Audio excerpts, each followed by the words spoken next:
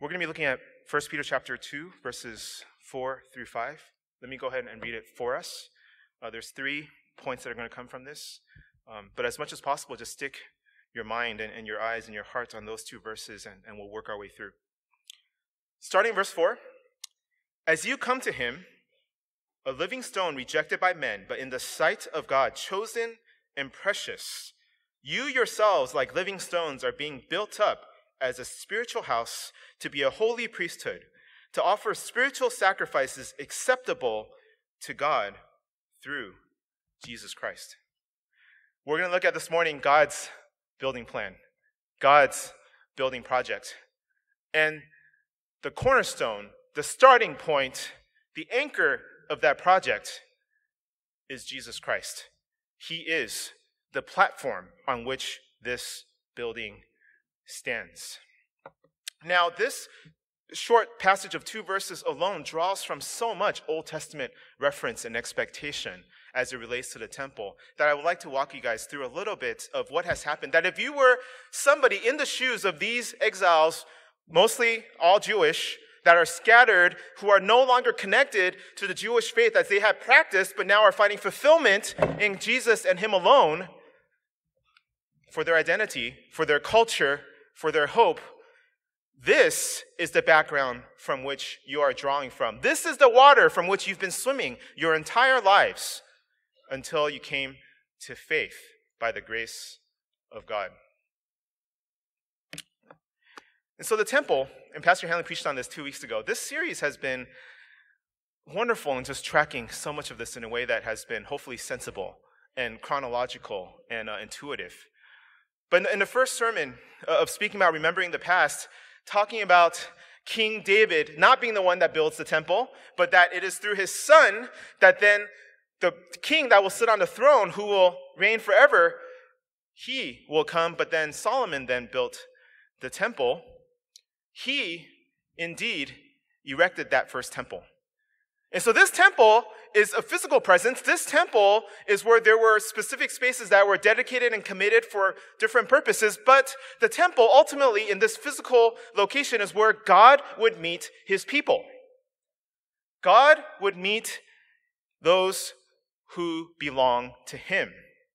In the presence, in the facilities, doing their ministry would be priests who would serve as intermediaries.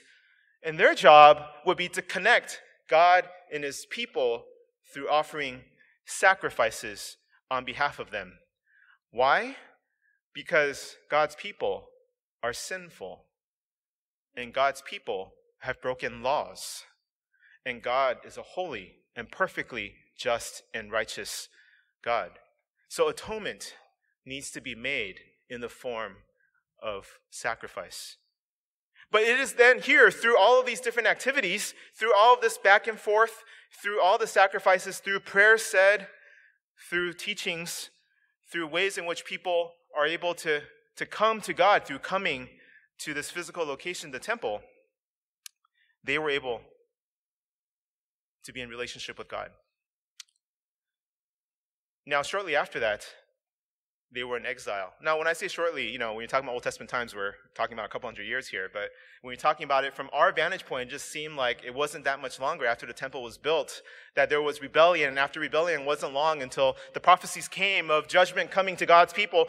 And then the Assyrians overtook the northern kingdom and exiled them. And a couple hundred years after that, the Babylonians came in and destroyed Jerusalem, ransacking the city, completely crumbling the temple to the ground. And the Jews then were removed from access to this physical meeting place in which they're able to sacrifice and draw near to God. And it was during the season in which they were being vacated from this physical identity, the prophet Isaiah said this. And he was speaking in context to a particular group of people, but then it is a prophecy that then Peter will claim later on in this chapter of 1 Peter 2. In Isaiah 28:16, the prophet writes this, "Therefore thus says the Lord God, behold, I am the one who has laid as a foundation in Zion a stone, a tested stone, a precious cornerstone of a sure foundation. Whoever believes will not be in haste. So he is writing this, prophesying this to a group of people that are, possibly many are in exile and many are being ruled over by people that are not people of God. And he then prophesies and says, you know what? One day, God will rebuild. One day, the temple will be back. One day, the city will be made alive again. And one day, this will all be built on a cornerstone that is precious, that is valuable. This cornerstone will last. This cornerstone will continue. The second temple then connects us to last week's sermon, in which we see that Nehemiah was about rebuilding of the wall, but shortly before that, Ezra had brought a people back that rebuilt the temple. And this was a very modest temple, not a fancy temple, but he had rebuilt it. So you see God starting to work there, fulfilling prophecy, although it was a very simple temple, not one that remotely came close to Solomon's temple. And then Nehemiah, with the help of God's people and every single household coming to one section of the wall, completed the wall, celebrated Passover, they read the word, they worshiped God, they prayed. The second temple was rebuilt, the walls were there. And then a few hundred years later, coming to the time of Jesus, we have this King Herod that was jealous, this King Herod that was looking to kill all the babies in Bethlehem because he did not want anything to do with this King of the Jews, prophesied Messiah that was here. And he expanded the temple shortly before Jesus came on the scene. So by the time Jesus was doing ministry, by the time the disciples were being called, this now glorious second temple resides in Jerusalem. One that is on a platform of which, if you go to Jerusalem today, you will still see the platform. One that has been built on a very sure foundation, but you don't find a temple there. The foundation is there, but the temple is not. But by all descriptions, historians of that time, it was a beautiful, glistening, glorious temple, a place in which the presence of God and the worship of his people, you could see the smoke from far away. You could see the lights. It was amazing. And this was the background and the context and the surrounding of the recipients of this letter. That if they had come from a Jewish background, they had worshiped in this temple. That if they considered themselves faithful people of God, they had participated and sacrificed and prayed, most likely, in this exact temple. But then Jesus came on the scene. I told you about God's building project, right? You see how it works is that usually God is doing something because he is king, but then sometimes people want to do their own thing. So there's like two competing building projects happening. That happens a lot in life, that we compete against what God is building. Maybe we don't understand the why sometimes. But then this is in the beginning of Jesus' ministry where he cleansed the temple. And he was challenged by the Jewish leaders. So in verse 19, he answers them by saying this: destroy this temple, and in 3 days I will raise it up. He's standing, right there. Verse 20, then Jews then said, it has taken 46 years to build this temple. King Herod did a great job, and those that came before him. And will you raise it up in 3 days? But he was speaking about the temple of his body. And so starting from Jesus, you started to see kind of a shifting of what God was doing. That there was something that was happening in which his desire for his people to be a kingdom of priests, more than just people locked onto a physical building, that was happening, and all of the focus and the epicenter was on Jesus, the Son. That Jesus is now declaring himself to be the temple. How foolish is that? He was just a man standing in the greatness and the grandeur of this physical specimen of a temple. But he's saying, no. Look at me, guys. This temple is what you need to be paying attention to. This temple is where you will meet God, because that's the purpose of the temple. This temple is where you can find atonement for your sin. And at the time, certainly people didn't understand that, but we know what he means. This temple is where you can be made right with God. This temple is where your identity would be complete as the people of God. Not this temple, this physical area that we're all standing nearby. And why is that? Because Jesus is the tested and precious cornerstone. A cornerstone serves at least 3 functions. And I am not an architecture guy, so, kind of bear with me here. Feel free to, come and enlighten me afterwards for those of you guys that are, professional. But, when you think about a cornerstone, it does a few things. Number one is that it points out a location, right? If you put a cornerstone there, guess what? Your building's there. So when Jesus says, I'm the temple, it doesn't matter where he is. If he's standing next to the temple, well then, yeah, sure, this is a temple. But if he's not near the temple, guess what? The temple's there. It's wherever Jesus is. It's not where the building is. So cornerstone gives location. X marks the spot. So you're either building a temple that is on Christ, or you're building something else that is not on Christ. But Jesus decides the location. The second aspect of a cornerstone is that it provides support. It is the first piece of a foundation that then holds up all of the stones that will go on top of the building. Which also means that a cornerstone is kind of silly if nothing is built on top. Then it just looks like a stone on a pile of dirt. So the presence of a cornerstone means that you're building something on it. But then it provides the support to be able to have those stones rest on top. Finally, the cornerstone gives direction. That's why it's in the corner, I think. So that whichever way it points, that's where it is. So if you're a cornerstone, you're pointing this way, guess what? Your building is going this way. But if you're a cornerstone and you're pointing this way, doesn't matter what you're doing over here, your building's supposed to go that way. Okay?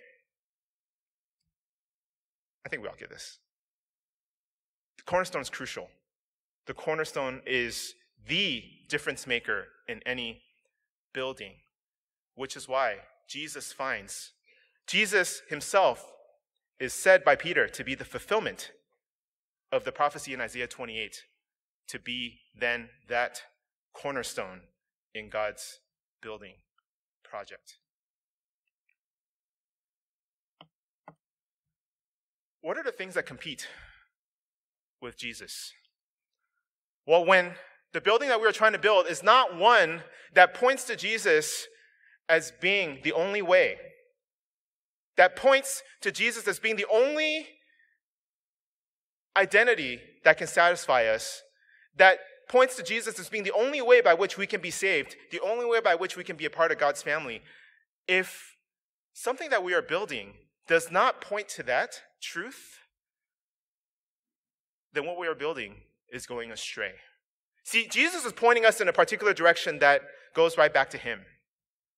But if we are building something that is turning away from him, that highlights something else, that is entertaining other priorities, then we are missing the mark. In Acts chapter 4, you find that this declaration is made.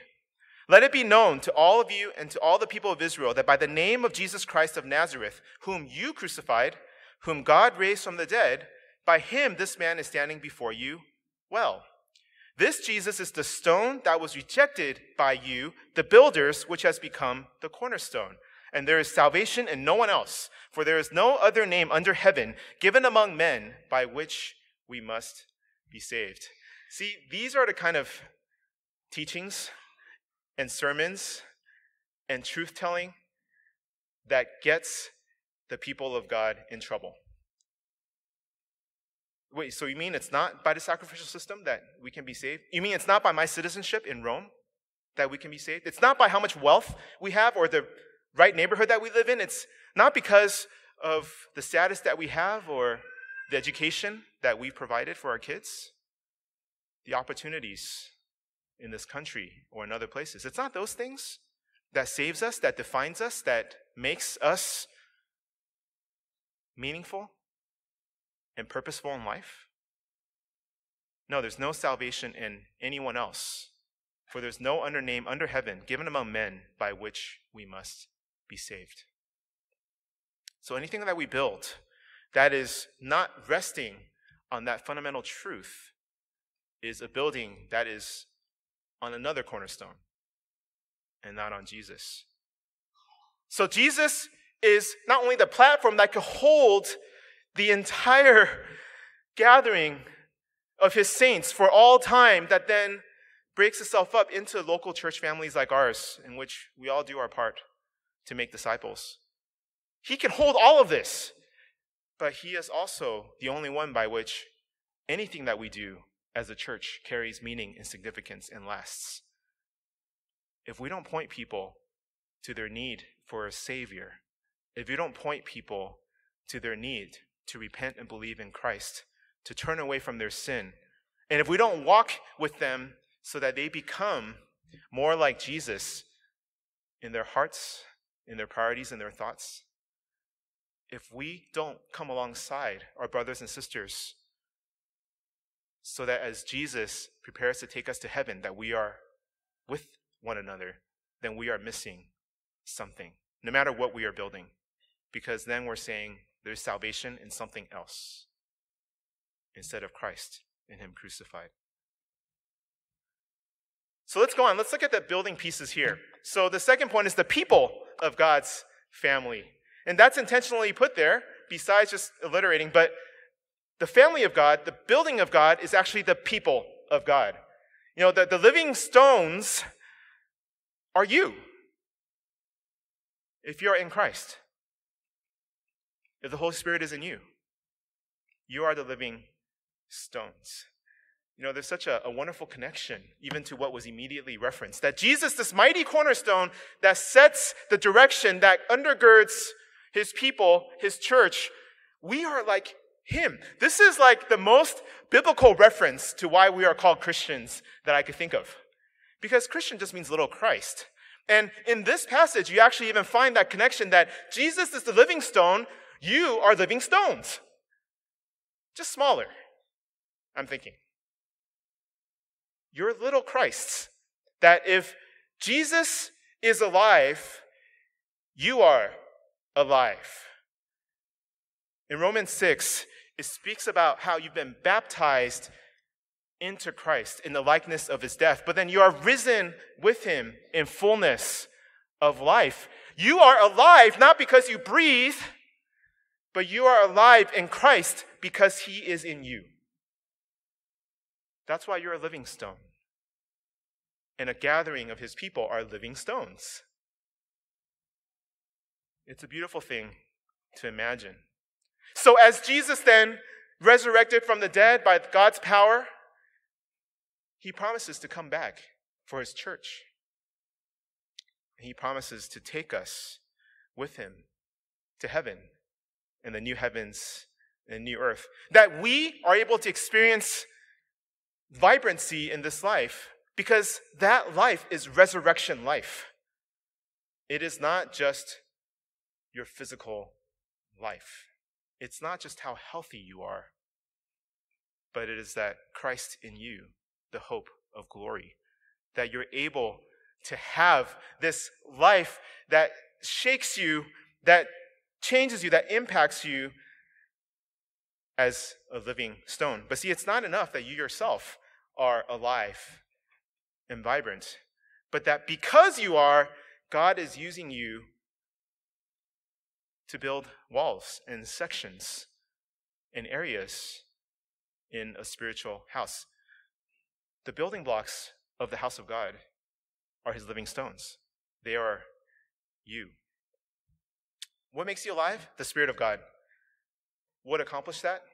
God's Spirit. So all the glory goes to him. We couldn't make it happen. We can't make ourselves come alive, but his Spirit can give us a new heart, and we can come alive. And then this then is a spirit that not only gives us promise of eternal life and resurrection life, but then you're able to experience a newness of life. Just walking, just living every single day. So personally, if the Spirit is alive in you, you are, each of you, a temple, as it says in 1 Corinthians 6, that your body is a temple of the Holy Spirit within you. But then altogether, then, if God is making a house out of living stones, which is all of his people, and there's this collective and there's this corporate aspect of being the temple, then living stones form a living building which reflects our living Savior.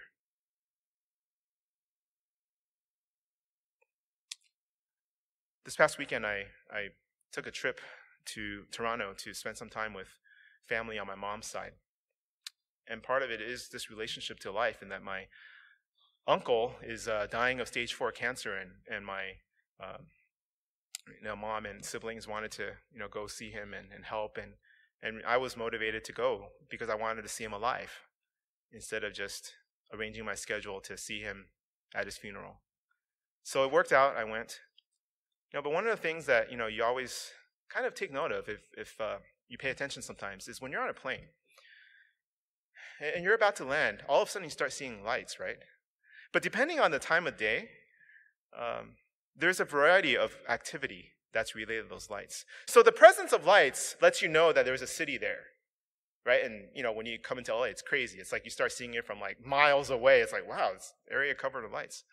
But depending on the time in which you fly in or fly out, that's when you see activity.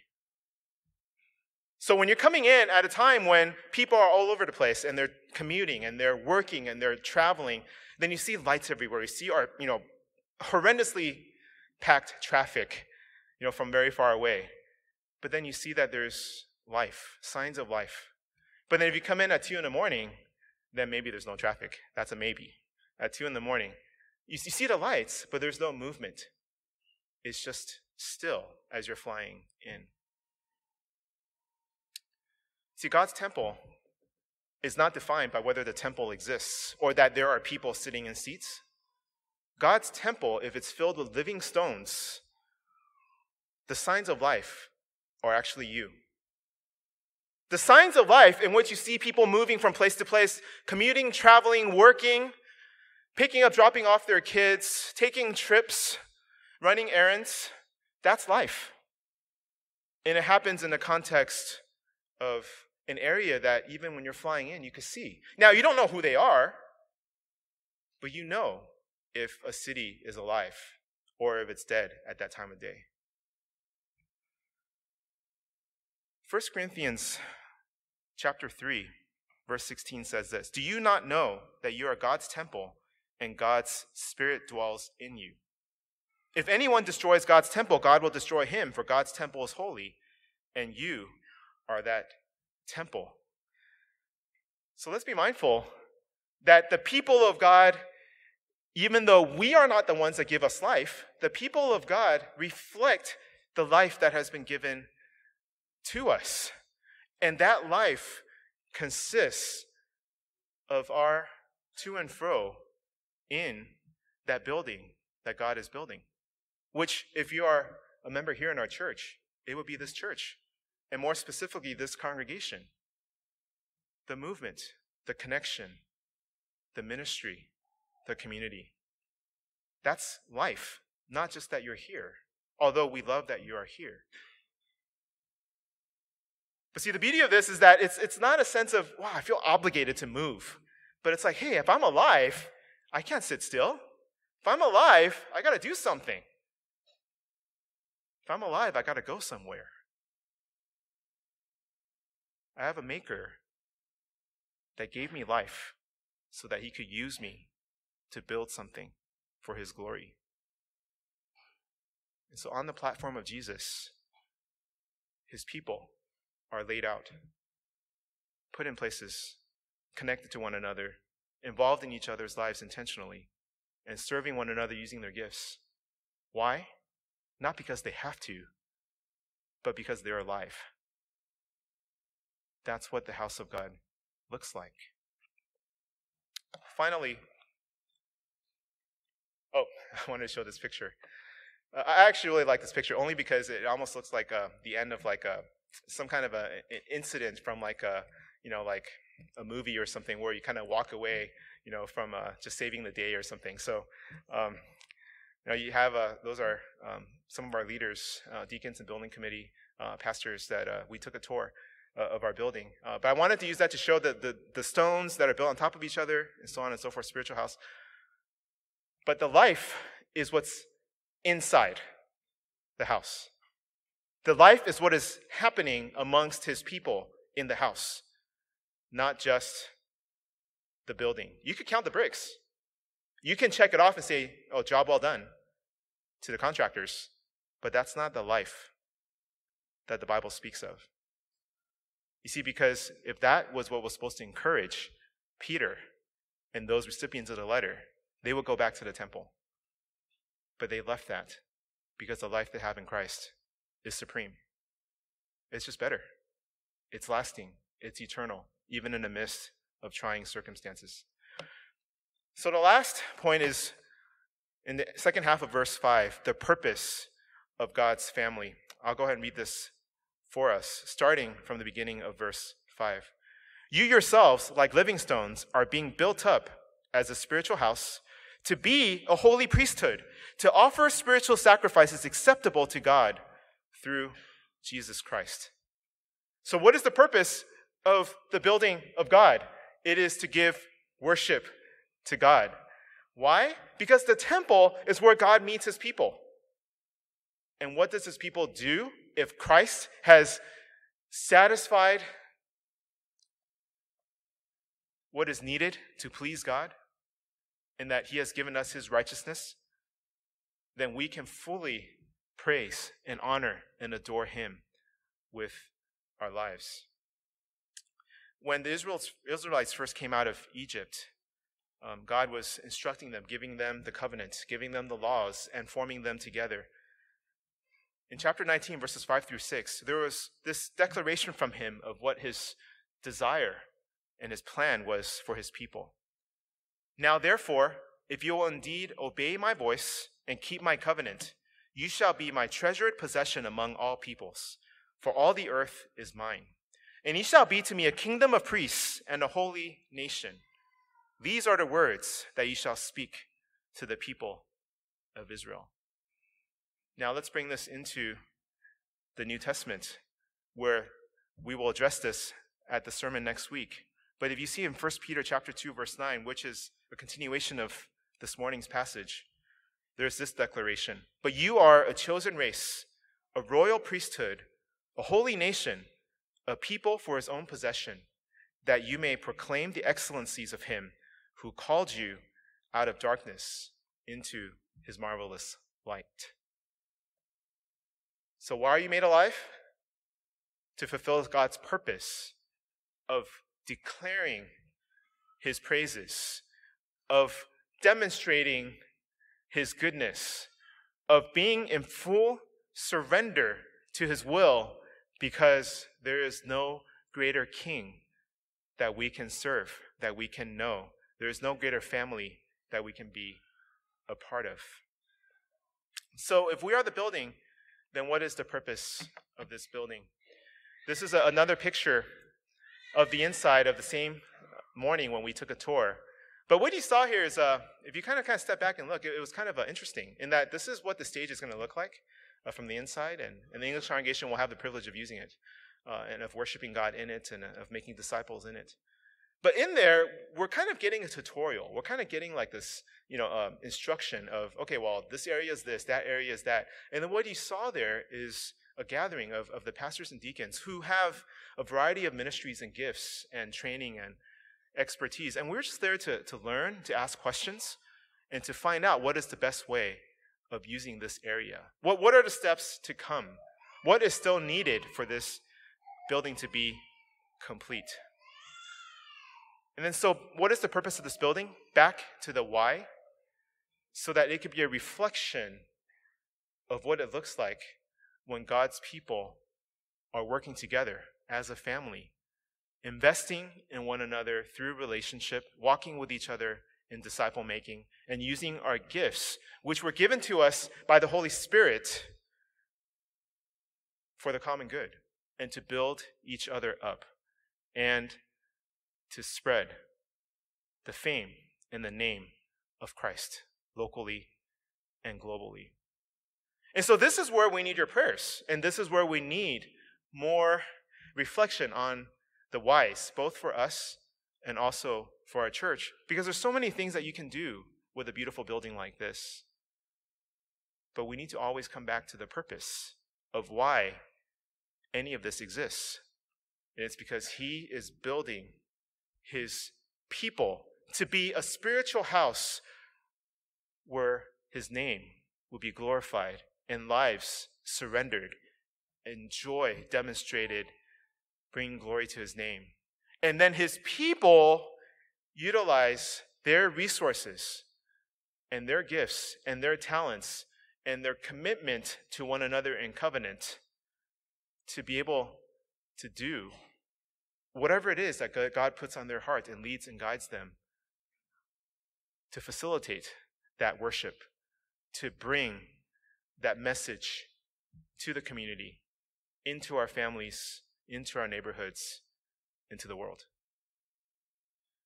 So we should have something to look forward to. We really do, because in anticipation of this completion, there's so much that God is going to be stretching us and using us and challenging us to pursue. But in order for us to realize the purpose for which that building is being erected, we need to own, and we need to commit, and we need to drive ourselves to mercy and the goodness of our God, who has made us alive through Christ, and who is then putting us into this beautiful building at this church to be able to make the most of him. So the big idea for today is this: that God's people realize their purpose as living stones when they build on and make much of Jesus Christ, the cornerstone. Please pray with me. Father, I thank you so much, Lord, for what we see with our eyes, for how you've worked among us, how you've been faithful in provision and your timeline, and really just opening doors that we didn't expect, as well as providing for our needs abundantly. Father, we thank you, God, for the work in our midst and for the building that is coming up. We thank you for everyone's hands and hearts that have worked and labored towards it and have given and have prayed over it. And even as we have been engaging with this prayer guide, indeed, we recognize more and more that we are truly blessed to be a blessing. But Father, we pray, Lord, that above all, God, that we would be set apart to be your people, just as the exiles in Peter's time who trusted in Jesus as their Savior, as their Messiah, as their Lord, and as their King, decided then to build their lives on him and not on what they can see with their eyes. We pray that you would anchor us to the platform of the gospel of Jesus Christ, that remind us, Lord, that our identity is in him and him alone, that any hope, any plan, any dream that is worth having, that will bring glory to your name, is only possible because we are built on the cornerstone of Christ together. Help us then as your people to commit to one another, to bring about life-giving activity and relationships and ministry in our midst. Help us each all to take that next step so that we're able to reflect that vibrant life that you have given to us, that resurrection life in each one who is in Christ. And finally, I pray, God, that you would lead and guide us so that we never forget our purpose. Father, buildings come and go, but we want to trust in you. So help us, Father, shape our hearts, answer our whys, solidify our convictions so that we are anchored on Jesus and him alone. In Jesus' mighty name I pray. Amen.